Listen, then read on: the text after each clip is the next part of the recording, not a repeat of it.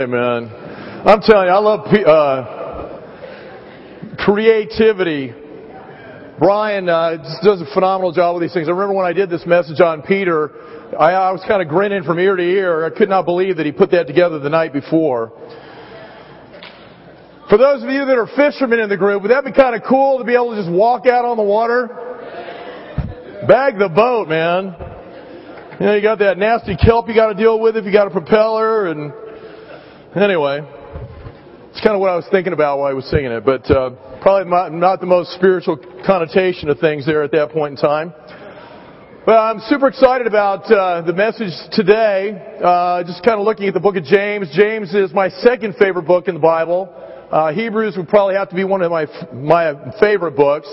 So we know last week Tony Kettering did an incredible job talking about standing the test, and he walked through a number of different things like reliance, faith, perspective, patience, different areas that we can be challenged on in our lives, but through God, through God's Word, it gives us the incredible ability to stand the test in each of those areas. It's kind of cool. A couple of weeks ago, we had a group of guys that went up and did a little camping up at Lake Casitas.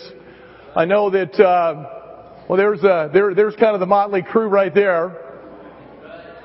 But we had a great time. I have a feeling we had a few moms that were probably a little concerned as their kids came back and probably didn't recognize them because of the different color they were coming home after all the rolling around in the dirt and everything else that was going on up there. But just an incredible time of bonding, late nights, jokes, fires.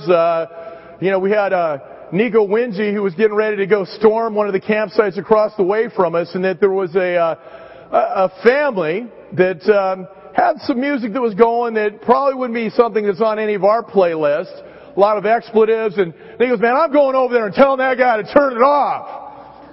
Thinking, okay, Nico, I don't know that that's something I'd be doing unless I had an M16 or something as I was making my way across the campsite there. It was a rather interesting group, but needless to say, that got resolved with time, and we had a great time. There was a lot of rumors that were floating around. You know, it's just amazing, those rumors. Something about Calvin Johnson, Dr. Johnson. About how he was coming up and basically had a group of guys that were set up. They were going to have his tent set, have his inflated mattress at about 48 PSI, pounds per square inch. He's kind of likes dialing in at a certain number there. And then, where were the deeds involved? Being that we're talking about faith and deeds. And I knew there was going to be a lot of great food. I mean, we had our campsite set up. A lot of us had stoves. Some of us were doing on the fires. And I do remember just this incredible, absolutely off the hook set of ribs that somebody brought. I think that was Dr. Johnson. But I do have a rather incriminating photo that shows Calvin doing some work. Maybe not. He was actually helping me fold up the mat that was under our tent when it was all said and done. Now, I don't know what it is about those Johnsons, man, but Jen Johnson, she was talking about how cush it was and that, what we were doing wasn't camping and this, that, and the other. And, then I sent her a picture of this, kind of small fish that I caught. And Jen's response was, "Who did you pay to borrow that from so you could take the picture?" The sad thing at this point in time, other than the fact that I'm a Christian, and hopefully with that there comes some belief, is that there was nobody that saw me catch this fish. But the fish, needless to say. I remember texting Jackie about it, and "Well, man, I'm having a great day fishing today." And she's the fish, not so much. I do catch and release, though, so he's back out there waiting for the next person to come get him. But, that is what we're going to be talking about today. We're coming out of our action lesson series. And it's Walk the Talk, putting faith into action. And as I said, this is one of my most favorite books in the Bible, and I think there's a lot of reasons for it. I think ultimately, in reading the book of James is a book that's really helped me keep on track in a lot of different ways. It's a very short book, total of 5 chapters, very concise. It's a book about salvation, really. And one of the things that was taking place at the time that the book was written was that just within a few years of the church being dispersed, there were a lot of things that were starting to float around out there that could ultimately lead people to hell. And some of those things were when it came to faith and grace and mercy, and the fact that because of God's mercy, there's absolutely nothing we need to do. Once we're saved, we're saved. That's the long and the short of it. And the ultimate thing with having a right relationship with God is our love for God should be motivation in and of itself to do what God has called us to.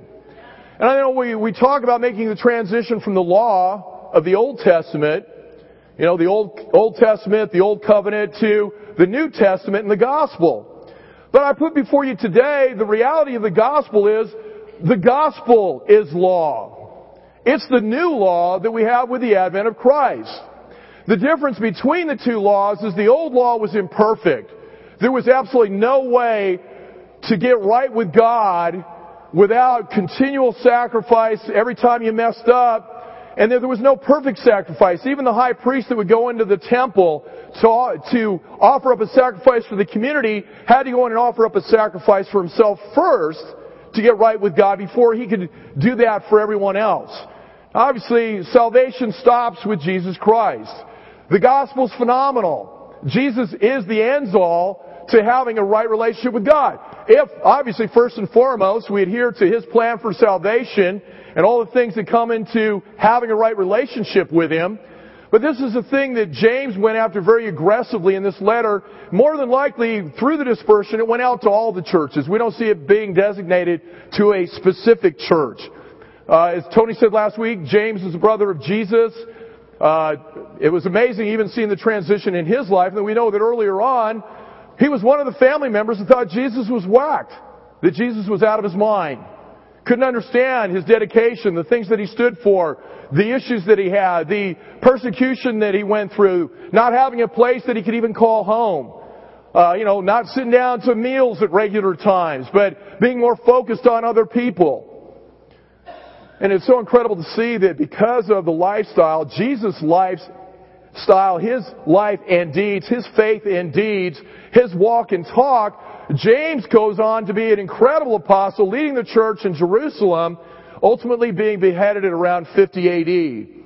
So it's just amazing to see how this man could go from not being a believer, being a skeptic, to one that was willing to lay his own life down for the gospel, the good news, the life of Jesus Christ. And I think as we go through the book as Christians, it can be a very challenging book. I think as we go through chapter 2, part of chapter 2 today, you may find yourself at a crossroads. And that crossroads may be one of two things, where you see the areas in your own life where maybe you've drifted from the faith that you have claimed, but because of your lifestyle, it doesn't measure up. And that's an incredible place to be if you acknowledge it as such, because what takes place when we realize that we're not walking in accordance with what God calls us to if we have the right heart? Repentance, change. So it can be a crossroads that will lead to one of two things. If you hear God's calling today, it can be a call to repentance. But if you're hard-hearted, it could be Satan's calling to you to continue in a life of complacency, a life that is ignorant to what God calls us to in the Scriptures. Next slide, please. We're going to start out in James chapter 2, verse 12. And for me, there's a reason for that. Most of us, if you look through your chapter, what takes place in chapter or verse 14? Is there a little subcaption in there?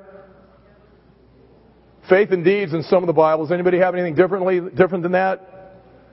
I think this could be a little bit of a problem sometimes with the Bible and the way that it's broken into verses and the little subtopics and all, and that a lot of times we can just go to that faith and deeds part of things.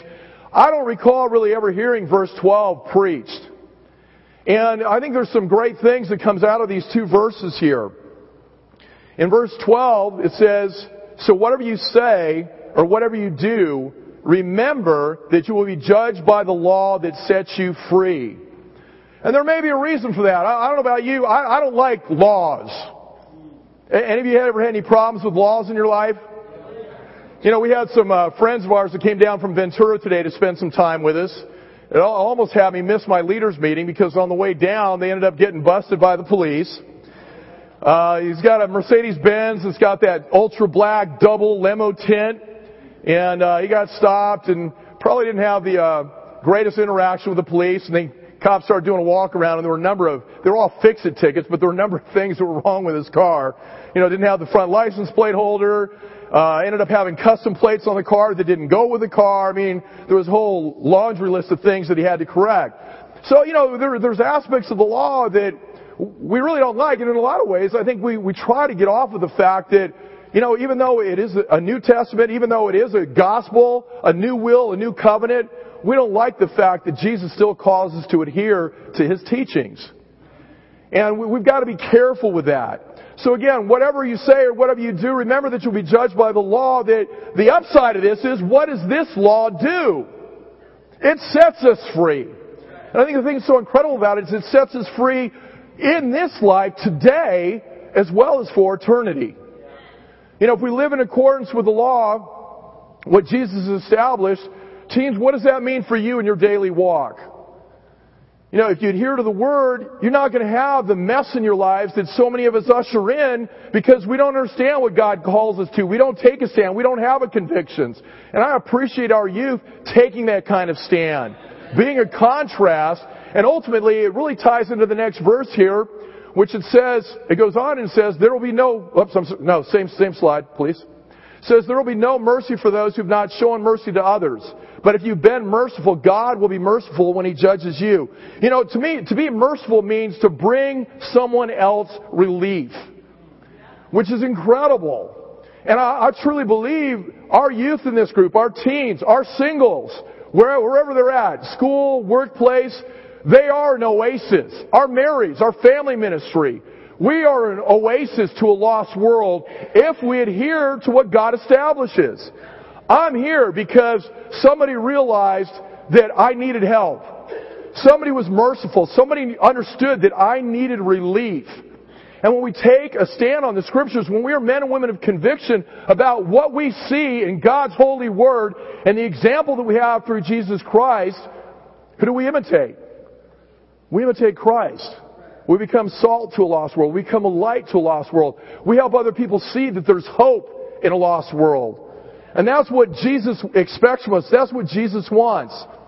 In James 1 verse 25 it reads, but the man who looks intently into the perfect law that gives freedom and continues to do this, not forgetting what he has heard, but doing it, he will be blessed in what he does.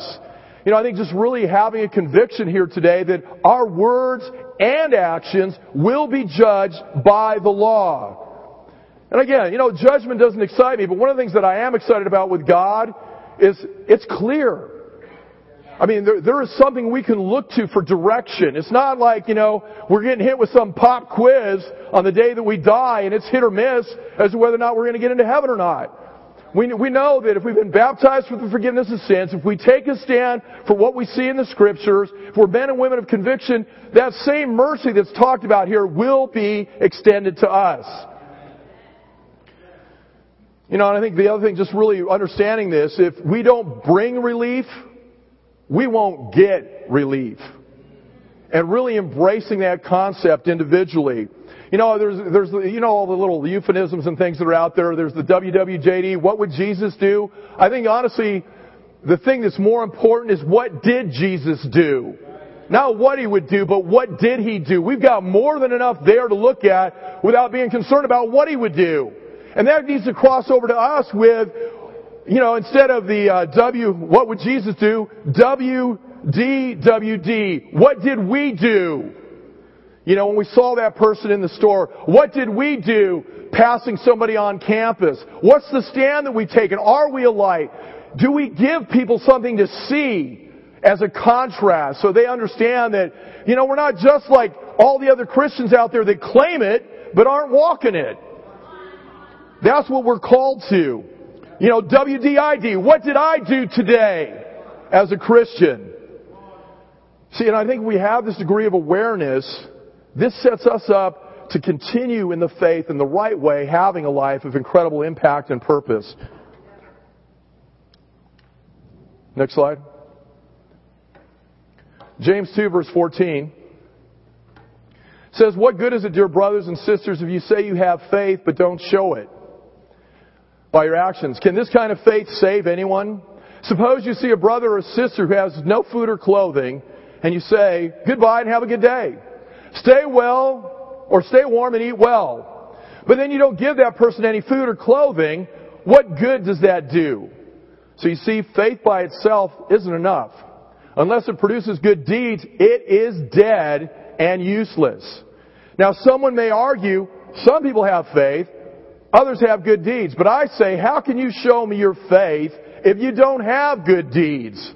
I will show you my faith by my deeds. You know, in that very first verse, what good is it, dear brothers and sisters, if you say you have faith but don't show it by your actions? Can that kind of faith save anyone? We know what the answer is. What's the answer? No. How about a little bit more emphatically? What's the answer? No. We need to really believe that. Because faith in and of itself isn't going to accomplish anything. But it's that faith coupled with the actions. We need to understand that one is absolutely meaningless without the other. Next slide. See, we need to understand that our faith needs to be mirrored by our deeds. This should be when you can't have one without the other. You see faith, you see deeds. You see deeds, you see faith. It's a reflection. You know, 1 Timothy 4:16, we're all familiar with the passage. Persevere in both your life and doctrine. If you do, you'll save what? Both yourself and your hearers. It's walk and talk. It's faith and deeds. Faith accompanied by action. Next slide. You know, a number of years ago, Jackie and I lived out in Santa Rosa Valley. And below the pool there, we had about a third of an acre. And it was an agricultural area, so we had water that came in from an agricultural standpoint that was super, super inexpensive. And there were ways of getting tax deductions above and beyond. One of the things I was thinking about doing at the time was putting in avocado trees. But that just kind of seemed boring to me. And, you know, we had some weather issues. The frost would come through and kill off a lot of these trees. So, being Italian, what does every good Italian want to have in their backyard? Vineyard, baby. So I started, you know, doing a little research. I didn't know if it was feasible or not, but I did a little research. And back when I was managing Hummer, I had a buddy that was friends with the individuals that have Malibu Vineyards up in the Santa Monica Mountains, which it's a gold prize award-winning wine. They've won all kinds of contests internationally. And he said to me, he goes, "Well, I can give you the stuff to put in the ground. I can set you up with the vines." I'm thinking, awesome. He goes, "Just come on down in December. We've got some stuff we're going to be pruning back, and I'll totally hook you up." So, next slide, please. I head on down, and, you know, it was definitely kind of a faith issue at that point. Go ahead and click the next one through. Definition of faith here is confidence or trust in a person or thing. Faith in another's ability. Next. Belief that is not based on proof. He had faith that the hypothesis would be substantiated by fact. Next slide. I went down to where their vineyards were, and he gave me a bunch of these. Actually, he gave me pruning shears and told me I needed to prune them about a foot in length, look for something that's about the width of a straw. Gave me some plastic bags and some sawdust, had me moisten the sawdust, and told me to put them in my refrigerator till March. And I looked at him and I'm like, what? Come on. I'm thinking I'm going to get these little things, little green leaves coming out of them, and the little planter, and I just pop them into the ground. And, so I took the stuff home, put it in the refrigerator, and I remember Jackie coming in the house. So what the heck is that junk in the refrigerator? And I'm all, it's my vineyard. And she just kind of looked at me like, yeah, right. But when it came to the whole faith and deeds thing, there was a lot of effort that went into this, and I honestly wasn't 100% sure based on a lot of factors like the soil, my gardening skills, whether or not these things would do anything. So, I put in 1,000 feet of irrigation, I dug 150 post holes for my trellises, about 40 end anchor trellises, wire through all of them. Not to mention the digging out of all the brush that was about my height. I did hire Joe Nealon and my son Stephen to kind of help me with that part of it. The other part of it was kind of fun. But it took me probably about a month to prepare the soil, get everything in, and then it was just a matter of literally putting my finger into the soil and popping these in. I'm thinking, okay, this is really going to turn into something. Next slide. And again, the key here is deeds and action. Something that is done, performed, or accomplished, an act. Do a good deed every day. An exploit or achievement. Feat, brave deeds. Often deeds or an act or gesture especially is illustrative of intentions, one's character, or the like. Her deeds speak for themselves. Next slide. Needless to say that these wonderful little twigs turned into 150 Cabernet vines. At the end of 3 years, there were about 50 to 70 pounds of grapes on each vine. But again, a stick. And what I put before you this afternoon is, guys, this is what we are with just faith. It looks like a dead piece of wood. But if we're willing to adhere to the good news, the gospel, the new law that we have through Jesus Christ, guess what? That's what each and every one of us can produce spiritually. Amen? Next slide. See, faith appears in the Bible 270 times total, and I was a little surprised at the disparity between Old Testament and New Testament. It appears 54 times in the New Testament alone. Next slide. When it comes to actions or works, this blew me away even a little bit more because, we've thrown these numbers out there from time to time. Disciple appears 200 and something times. This appears so many times. Actions and works appear over 651 times in the Bible. And it's kind of interesting, the contrast. God works. In the Old Testament, God did this, God did that, God did this, God did that. God is a God of action. And then you see the transition with men, and unfortunately with men, the waters get a little cloudier. There's a lot of action. But it's not always good action. And there are good deeds, there are evil deeds. Thank God for Jesus Christ.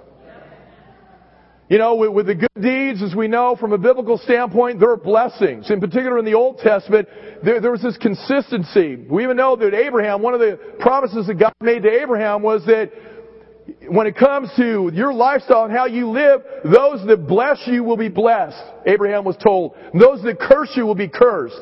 We know that those who were evildoers were cursed by God. And within the New Testament, it's a matter of making sure that we're on the right side of that fence. That the actions that we have as Christians are the right actions. That we're righteous before God. That we do the right things. We take the right stand. That we go after things the way that God calls us to. Next slide. There's several, and this is one of the things I love about the Scriptures is just the incredible continuity in the Word. Tony mentioned it last week. There were a number of religious leaders that thought that the book of James shouldn't be a part of the canon. There were some that tore it out of the Bible. Martin Luther was one of those initially. He came later on in life, he came to the belief that the writings of James and Paul were not contradictory. And it's rather interesting. If you read what the two of them established, sentence structures may be a little different, but they're saying the same thing over and over and over again when it comes to faith and deeds, the lifestyle we live, the old law versus the new law, how to be right with God, the things that we need to do. And we see this here in James 1:22. It says, but don't just listen to God's Word. You must do what it says. Otherwise, you're only fooling yourselves. Ultimately, isn't that if that's where we're at, isn't that a huge waste of time? Why bother? I don't know about you. I can find a heck of a lot of other things to fill my time with rather than just kind of pretending I'm a Christian. And it doesn't mean there haven't been those periods of time in my life. I remember when I transitioned down into Orange County, there was a lot of faith. Faith was in me. And I crashed and burned in a major way down there. I'd pushed God aside. There was a lot of bitterness. There were a lot of challenges that I went through. It hurt my marriage. It hurt the relationship with my kids. It hurt the people that God had entrusted me with. I never want to go down that road again. But that's what happens when our faith is not accompanied by the right kind of actions. If it's our faith, all of a sudden it's things like opinion that start slipping in. You know, we think we're the ends all to whatever it is that's going on out there. Our opinion's the thing that counts. Our opinion's the thing that matters. And we even start drifting from what we know is true from a scriptural standpoint. Maybe it's because we become sentimental towards a family member that isn't exactly where they need to be spiritually. And it's not a matter of being judgmental. What is a matter of is making sure that we get back into the Scriptures, and that's what we're relying on for direction. That's what we're relying on for our sustenance. That's what we're relying on maintaining that right relationship with God. Next verse.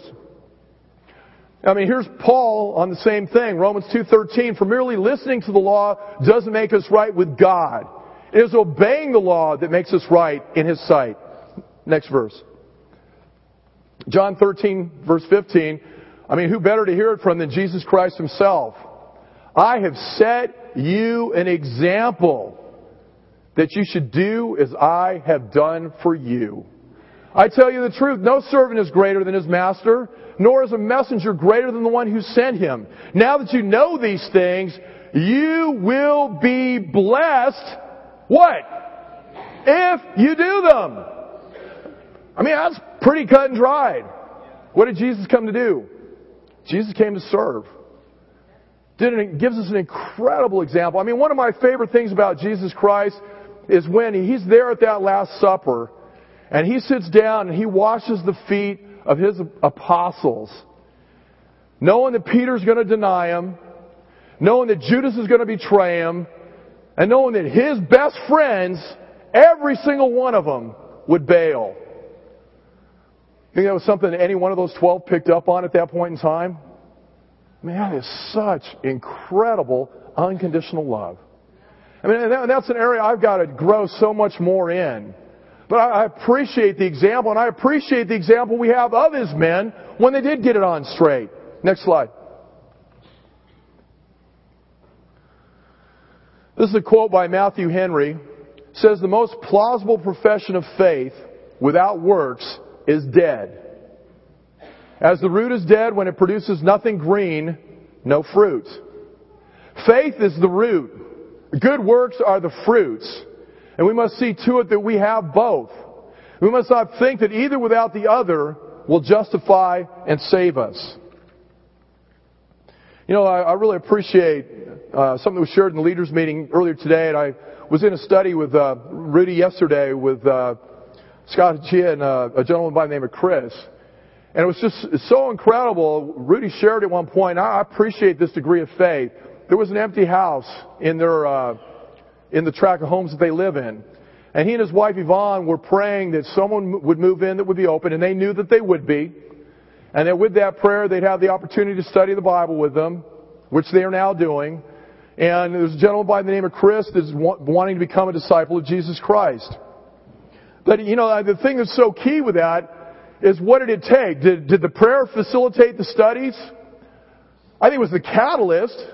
But they could have just prayed the prayer, and unless Chris invited himself into their home, would anything have happened? You know, I mean, it took some action on their part. They had to invite them into their home, sit down to a meal. I mean, one of the things I appreciate about Rudy, too, is just his vulnerability. He is so real and open about his life. The challenges that he had before he became a Christian, the challenges he has as a Christian, but just this incredible degree of love that he has for God, his wife, and his kids, and how God has really taken care of him. And it's just great to see that coupling of faith and actions and what it accomplishes. Next slide. James 2 verse 19 says, you say you have faith, for you believe that there is one God. Good for you! Even the demons believe this. And they tremble in terror. You know, the thing that I find interesting about this, you look at the situation with the demons, Satan, you know, that whole denizen of wonderful individuals there. Are they atheists? Are they agnostic? They have faith though, right? Are they saved? You know, it's kind of like a message that a few weeks ago. Remember Echo the parrot? I mean, Echo could say he's a Christian, right? To make him a Christian. And this is what we've got to understand about faith. I mean, not only do these guys have faith, they're trembling. And we know Jesus had some interaction with these guys from time to time. And, I mean, what did they do? They came out with shrieks. They were freaking out. Jesus, leave us alone. Jesus, go away. They totally had faith. They knew Jesus was the real deal. Didn't make them right with God. We personally have got to have a conviction about that. Faith in God, in and of itself, is nowhere near enough. I mean, this for me is one of the most incredible contrasts that you can have in the Bible. You have faith. Great. Guess what? The demons had faith. They trembled in terror. And James goes on, how foolish. Can't you see that faith without good deeds is useless? Don't you remember that our ancestor Abraham was shown to be right with God by his actions when he offered his son Isaac on the altar? You know, this is really kind of cool. You go back and you read Genesis 15 verse 6. Abraham's having all this interaction with God, and God says, you know, man, you're awesome. You're righteous because of your faith. It's 20 years later that God called him up and said, hey, man, get your son, get some wood, head on up to Mount Moriah, the son that I promised you, and you need to sacrifice him to me. I mean, what incredible faith. And the faith was that he knew God would deliver him. It may have been a matter of him thinking he was going to experience the first resurrection of the dead there. After he sacrificed him, God was going to bring him back. But just that incredible willingness, and then ultimately we know Mount Moriah means that he provides, meaning God provided the sacrifice. But it was the actions of Abraham that stood out so much that God says that he talked about Abraham as a friend of mine. How cool is that? Abraham is my friend. I mean, isn't that what we want to be known for personally? And it's not that challenging of a thing. This is a matter of us adhering to what God calls us to through His Scriptures. So picking it up there, it says, you see that his faith and his actions work together. His actions made his faith complete. And so it happens, just as the Scriptures say, Abraham believed God, and God counted him as righteous because of his faith. He was even called the friend of God. So you see, we are shown to be right with God by what we do, not by faith alone. Next slide. You know, I think the significance that we have to see here is that true faith is demonstrated by what we do. God looks at them together. It's that slide again. Faith and deeds mirroring each other. Combined, both of them together. And I think ultimately understanding that if God looks to that, is it possible that our future depends on it? Let's take a look at the next slide. Revelations 20 verse 12. You know, and again, this can sound a little challenging, but I think the thing that we've got to understand is God's very forthright with it. It's right out there for us. And the thing that's so cool about the mercy, the reality of it, when it comes to the way we lived our lives, what is justice? Yeah, justice is getting what we deserve. And what do we deserve? Do any of us deserve salvation? And this is the thing that we need to rejoice in. This is the kind of God that we have, that He sent us His very best. Didn't matter who we were, how many sins they were, what the spectrum was, how bad they were. But Jesus Christ came to die for each and every one of us, to meet us exactly where we were at and extend that hand of mercy to each and every one of us. Revelation 20 verse 12 says, and I saw the dead, the great and the small, standing before the throne. And books were opened. And another book was opened, which is the book of life. And the dead were judged out of the things which were written in the books according to their works. Does this sound like faith is enough? Well, it can be, if that faith enables us to embrace what God has established for us in the way that we're called to live our lives. But we can't pick and choose. We can't filter what God has established for us. And if you're wavering today, the thing that I put before you is you need to get into your Bible. You need to spend some time reading God's Word. You need to take a look at the areas that you're feeling the most challenged by to see if the Scriptures hold true. And you know what? It's amazing the amount of time that we can spend on other things in life. I mean, I hear all kinds of excuses when it comes to why we don't have enough time to read the Bible, why we don't have enough time to really have a relationship with God. You know, I feel kind of derelictal in this, in that I've lived across the street from the Redondo Library for over a year, and I went into it for the first time a couple of days ago. But I was blown away. I mean, there are like a gazillion audiobooks, and they're free. There's DVDs, books, audiobooks. You don't have the time to read? You can go in and you can get an audio Bible for free for 3 weeks. Crank that thing on your commute. Download it to your iPhone. Oh, did I say that? There's a brother I know that does that. I'm not going to name any names, but you run it on your computer. It just happens to be there in iTunes. You can play it on your iPod. We don't have excuses for not making enough time for God. And again, if you're wavering in your faith, I guarantee you, I will put money on it, you're not reading your Bible daily. And if you're getting more than a verse or two during that period of time, I'd be shocked, because the Word doesn't come back empty. The Word delivers. The Word is impactful. The Word is living and active. The Word is Jesus Christ. We can contend, man, those early guys had it easy. They walked with Jesus. Well, I don't know how easy it was, because they all ended up dying for it. I don't know that any of us are necessarily faced with that right now. But the bottom line is, we've got Jesus in the Bible, living and active today. It's just a matter of whether or not we're willing to go there, whether or not we're willing to maybe set aside a little time from TV or sports or whatever it is that we're into, and make sure that, as Jesus says in the New Law, the New Testament, the Gospel, seek first His kingdom and His righteousness, and all these things will be given to you as well. That's the kind of God in heaven that we have. That's the kind of Son of God that we worship, that we have, that's laid it all down for each and every one of us. A few practicals here on the next slide. Number 1, actions and deeds. You've got to love God. What does that mean? How can we express that? You have a spouse. How do you love your spouse? If you've got good friends, how do you demonstrate that love for them? Is it a matter of spending time?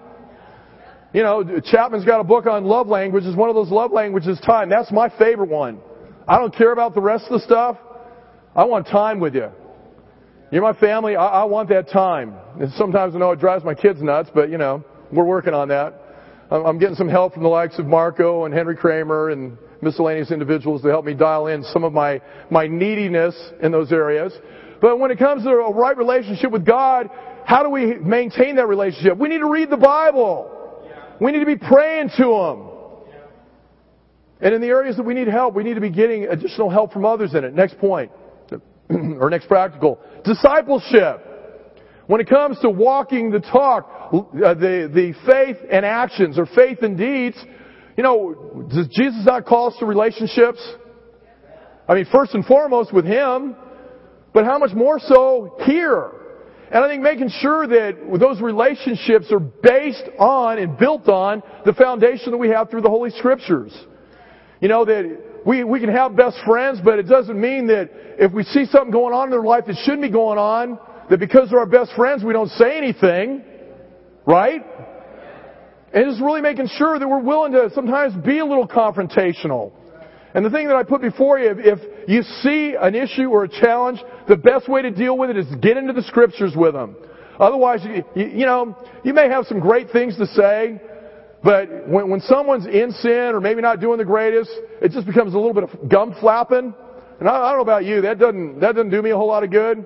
Somebody cracks the Bible open on me, though. I mean, what are you going to do? I mean, it's God speaking. It's kind of hard to argue with that. So, with discipleship, making sure that we're getting outside of our comfort zones. If you're in a new family group, you know what? You don't know everybody? How challenging is it to throw a barbecue and get everyone in your home? I mean, you can go potluck style, and it doesn't even really cost you a whole lot other than setting some time aside for it. But let's really go after that depth of relationship. Loving each other. Let's go after it in our marriages. Let's go after it in our parenting. Making sure that we're using the Word and that our actions match the Word. Amen? Next one. Actions and deeds when it comes to our neighbors. We know that Jesus established the greatest commandment is to love God with all your heart, mind, soul, and strength. And then the second one is to do what? Love your neighbor. That's a commandment. That's something we're called to do. Each and every one of us. It applies to all of us. Again, I appreciate seeing that with Rudy and Yvonne. I mean, they've really been going after it and making a difference in their neighborhood. When it comes to our neighbors, our friends, our coworkers, our classmates, Again, the thing that's going to win them over is the lifestyle. Are you excellent in the workplace? Are you excellent in the classroom? Not for just what you can get out of it, but realize that ultimately you answer to Christ.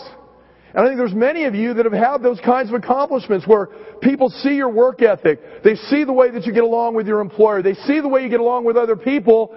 They've heard about the situation with your family. Some of you have had them over. Some of you are sitting here today because that's what took place in your life.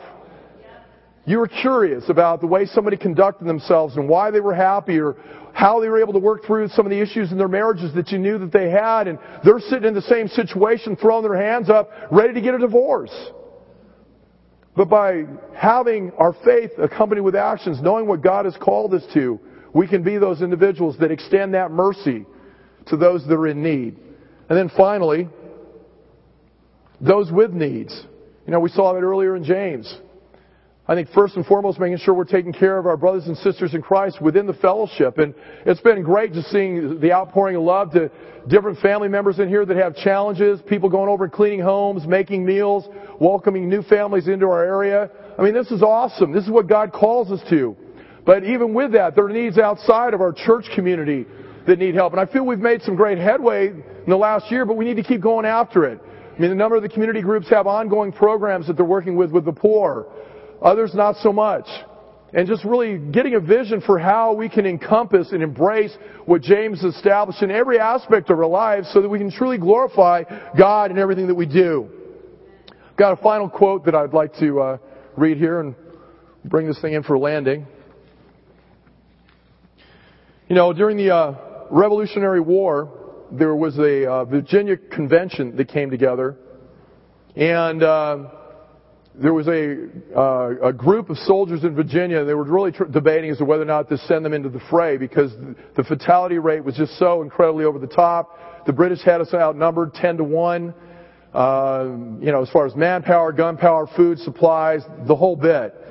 And we're probably familiar with Patrick Henry and his statement, "Give me liberty or give me death." I wanted to read this portion, this portion out of his speech. It says, "They tell us, sir, that we are weak, unable to cope with so formidable an adversary. But when shall we be stronger? Will it be the next week or the next year? Shall we gather strength by irresolution and inaction? Shall we acquire the means of effectual resistance by lying on our backs and hugging the delusive phantom of hope until our enemies shall have us bound hand and foot? Sir, we are not weak if we make a proper use of those means which the God of nature hath placed in our power. The battle, sir, is not to the strong alone. It is to the vigilant, the active, the brave." Patrick Henry, March 23rd, 1775. This was such a rousing speech that it took place at the St. John's Church in Richmond, Virginia, that it was credited with having swung the balance and convincing the Virginia House to send their troops into that battle. We know who ended up winning that thing, right? But I think just really understanding it's the same thing with each and every one of us as Christians, as disciples. We have a formidable adversary today. His name is Satan. He's the author of lies, deceit. He looks to do anything he can to take us down. And we're in the middle of a spiritual battle. But I think as we see in this passage, when are we going to be stronger? It's going to be next week, next month, next year. Is it a matter of waiting for the next generation to come along and get the word out there and change the face of the planet? Is it a matter of us taking a stand today and getting off of our backsides, and as it says in this passage, understanding that when it comes to the spiritual battle we're in, it's not to the strong alone. Strength without action is absolutely meaningless. It says the battle is to the vigilant, the active, and the brave. See, I believe what we're trying to accomplish in our communities and ultimately throughout the world, the battle will be won through vigilance. It will be won through action. And taking the faith that we have and the inspiration that we have through Jesus Christ and looking to that, and that being the thing that motivates us to take a stand and make a difference. As we head into this new week, let's be sure that our faith is mirrored when it comes to our faith and actions. Amen? Thank you.